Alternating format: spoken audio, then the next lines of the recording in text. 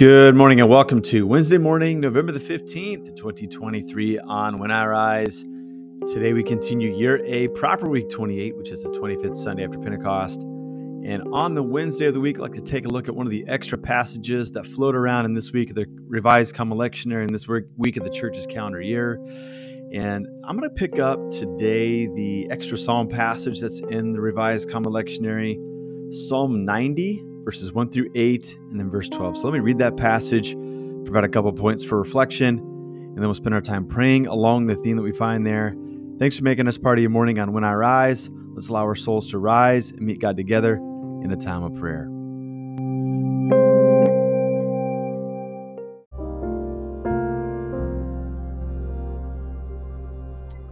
Psalm 90, verses 1 through 8, and then verse 12. Lord, you have been our dwelling place throughout all generations. Before the mountains were born, or you brought forth the whole world, from everlasting to everlasting, you are God. You turn people back to dust, saying, return to dust, you mortals. 1,000 years in your sight are like a day that has gone by, or like a watch in the night. Yet you sweep people away in the sleep of death. They are like the new grass of the morning. In the morning it springs up new, but by evening it is dry and withered. We are consumed by your anger and terrified by your indignation. You have set up our iniquities before you, our secret sins in the light of your presence. Teach us to number our days, that we may gain a heart of wisdom. This is the word of God for us.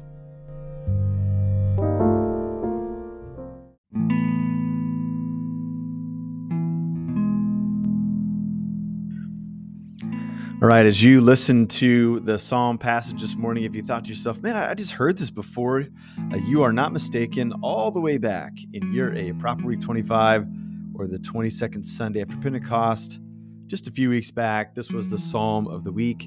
And so you can go back there and retrieve some of the content there if you'd like. But just as a review, this is the first Psalm that opens up book 4 of the Psalter.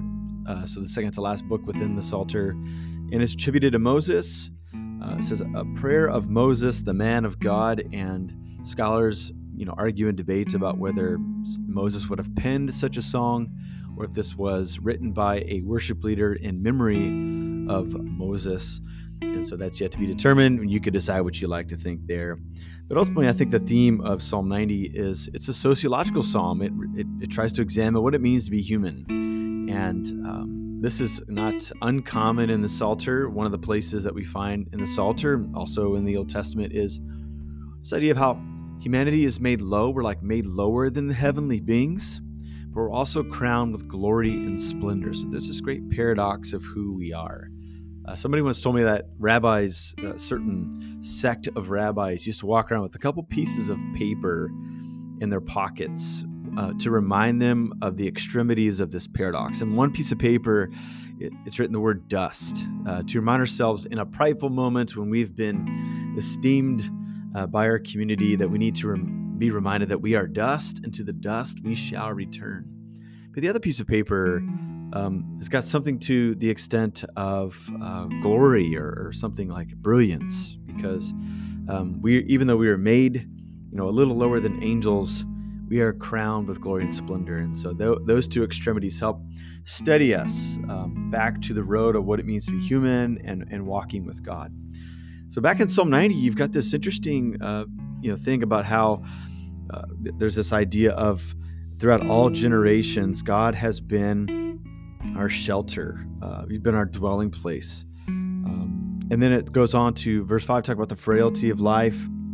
Yet you sweep people away in the sleep of death. They are like the new grass of the morning. In the morning it springs up new, but by evening it is dry and withered, right? So there's something neat when new grass springs up, but then it just doesn't last long. So get a good look at it, because it may not be around much longer. And then it extends. I think the last time we read it, we stopped in verse 6, but going further, we are consumed by your anger and are terrified by your indignation. Maybe a couple categories that's kind of uncomfortable with us, particularly as we try to reckon with why is verse 7 in the Bible, and there's also a verse about God being love. Like, how does love fit into being consumed by anger and terrified by this God's indignation? Verse 8, you have set our iniquities before you, our secret sins in the light of your presence.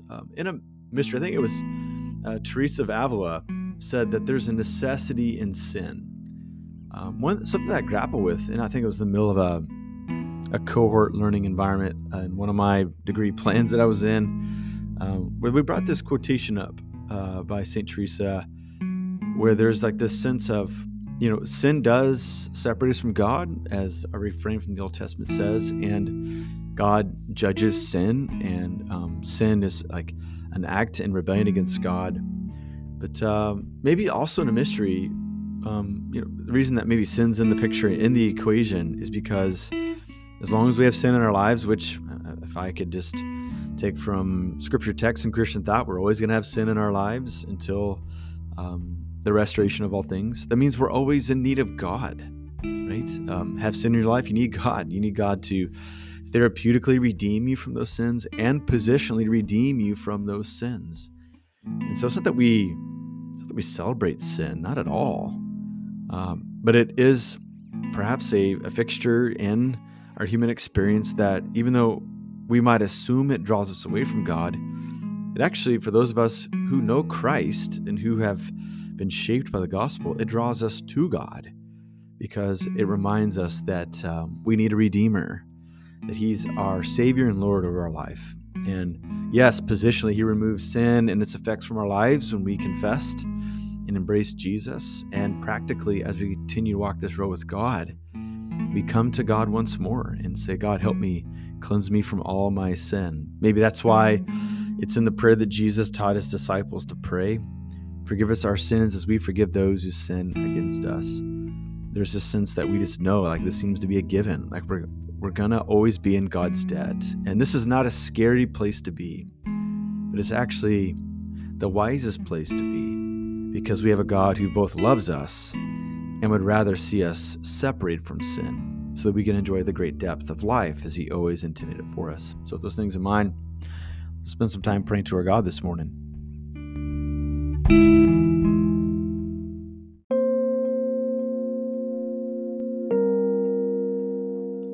Father, Son, and Holy Spirit, we thank you that you're a Redeemer, that you are the one who forgives and restores. We also thank you that you're holy and just. And in a mystery, we find both of those endeavors located deeply within Father, Son, and Spirit. And so God, this day, each of us come to you and we don't pretend to have our lives completely patched up and put together. We are just in need of you today as we were when we first called upon Christ.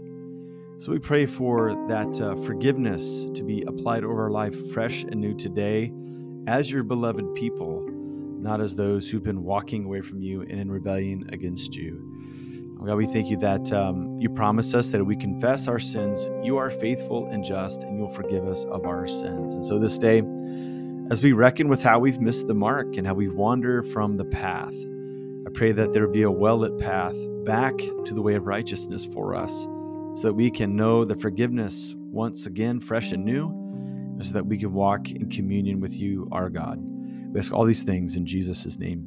Amen.